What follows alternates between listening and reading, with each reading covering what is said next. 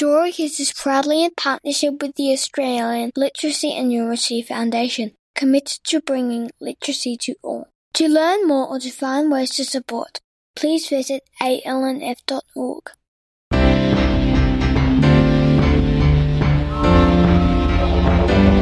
Story Kids!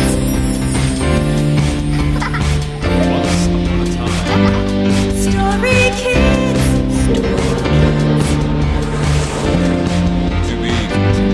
Story Kids! Story Kids would like to acknowledge the traditional owners of country throughout Australia and recognise their continuing connection to land, water and culture. We pay our respects to their elders, past, present and emerging. Welcome to episode 8 of season 2 of Story Kids, where we talk to young people about their original stories and bring them to life with amazing actors, music and sound. I'm Amelia, and this episode features a story from Anita. Anita can speak English and Russian and loves bright colours and animals. She's also vision impaired and so wrote her story on a special Braille computer. Anita has written a wonderful tale about a magical cat called Crystal who has special adventures with her owner, Lucy. And we have the perfect narrator for this story, the effervescent Miff Warhurst. The Adventure of Lucy and Crystal. Her fur is a shade of neon pink, her eyes sparkle oh so beautifully, and her name is Crystal. She is a special cat, but Crystal doesn't have an owner. In another little village lives a girl named Lucy. Lucy will be 8 years old very soon. She is excited for that event. Lucy is a beautiful girl with long brunette hair. Lucy was given Crystal as a gift for her special day, and to her surprise, she was blessed with the cat of her dreams. Lucy and Crystal were inseparable. One beautiful Saturday morning, Lucy and Crystal were out on a walk, just enjoying their surroundings. "Hey, Crystal, look at those gorgeous purple orchids over there," Lucy exclaimed. "Oh, wow," Crystal said in amazement. The field was blooming with flowers of all sorts. "Time to go back home," calls Lucy. "Okay," replies Crystal. Lucy was in for a terrible surprise, for when she arrived back home, Crystal wasn't behind her. "Ah!" screamed Lucy. "Where is she?" "Mum! Dad! Crystal has gone missing," Lucy hurriedly explained. Lucy's father worked as a detective, so he knew what to ask. "Where was she when you saw her last?" questioned her dad. "She was right behind me," sobbed Lucy.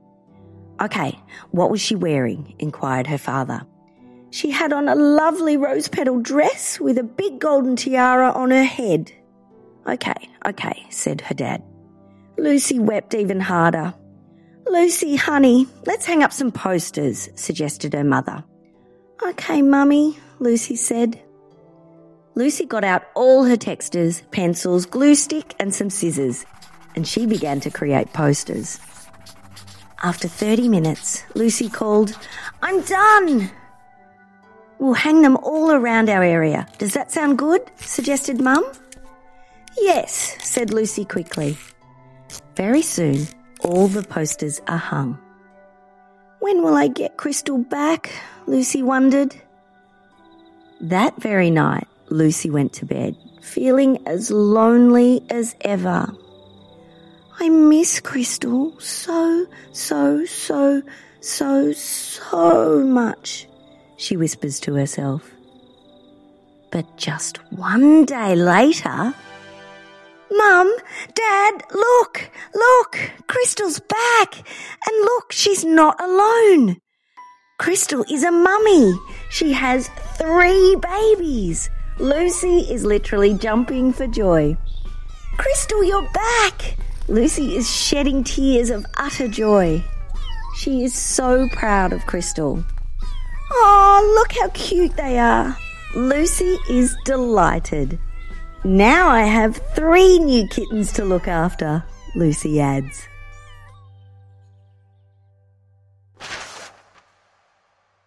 Anita joined me on Zoom for a wonderful conversation about her favourite authors and her unique writing process. Hi, I'm Anita and I'm 12 years old.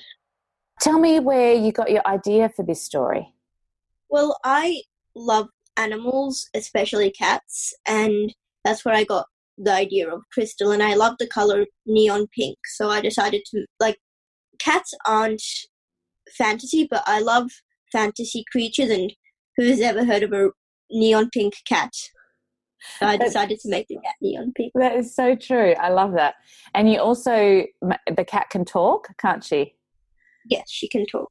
How did you make that decision that she'd be able to talk? Well, so that she can communicate with Lucy. And she also dresses sometimes in tiaras and dresses and what have you? Yes, yes. Why did you make that decision? Well, because she's like a special cat. Normally you don't see, it's not an everyday thing that you see a neon pink cat that talks. So I decided, and I like the color rose, like rose pink or rose red color. So I decided to give her a dress, and because she's like the queen. So she has to have a tiara. She's a little queen. Yes. Well, it's not an everyday thing you see. Of course. So tell me about the books you like to read, because we've been touching on this fantasy idea. Do you read a lot of fantasy novels?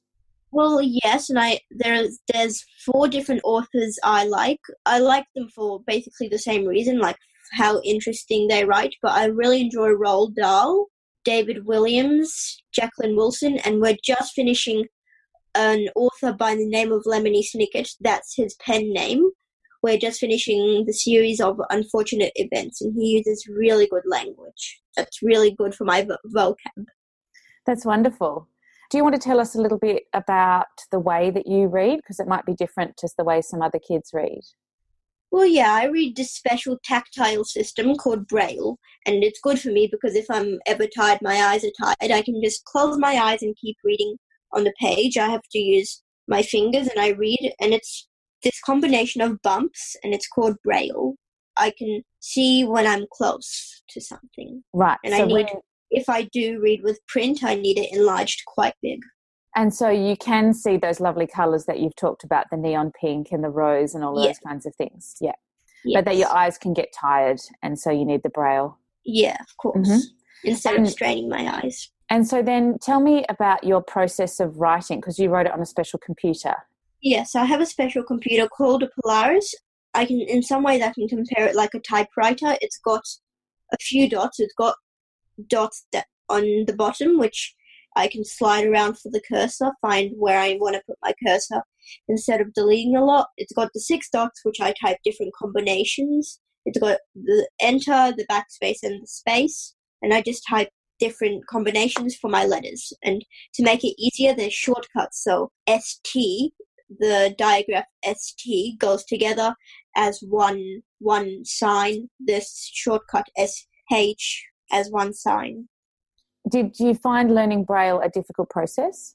Well, to start with, yes. I didn't want to learn it because I thought I know how to touch type, and I used to touch type on a computer with large print, and I didn't want to stop that because I felt comfortable with it. But now I've learned Braille, and I feel quite comfortable with it. So can you tell me about your process? We talked a little bit about your actual physical process of writing on your Braille computer, but did you brainstorm? Did you do a draft? What happened?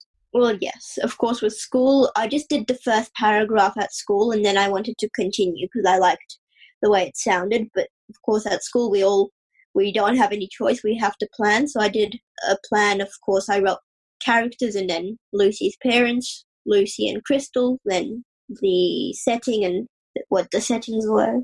Does that help you, do you think, once you've got a plan? Yeah, of course it does, because you can grab inspiration from that.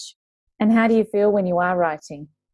Well, I feel, like I said, I feel like I'm in my happy place. I enjoy writing. At school, I have an iPad that I use Siri on, but at home I use Google. I've got a Google Assistant that I use for synonyms, so instead of always saying big all the time, I say, give me a synonym for big, and then she gives me a couple of options, and I find which one's best for for that, and instead of saying said a lot like I used in the story, announced, sobbed instead of always using said. I just love the way Anita has created such a unique animal.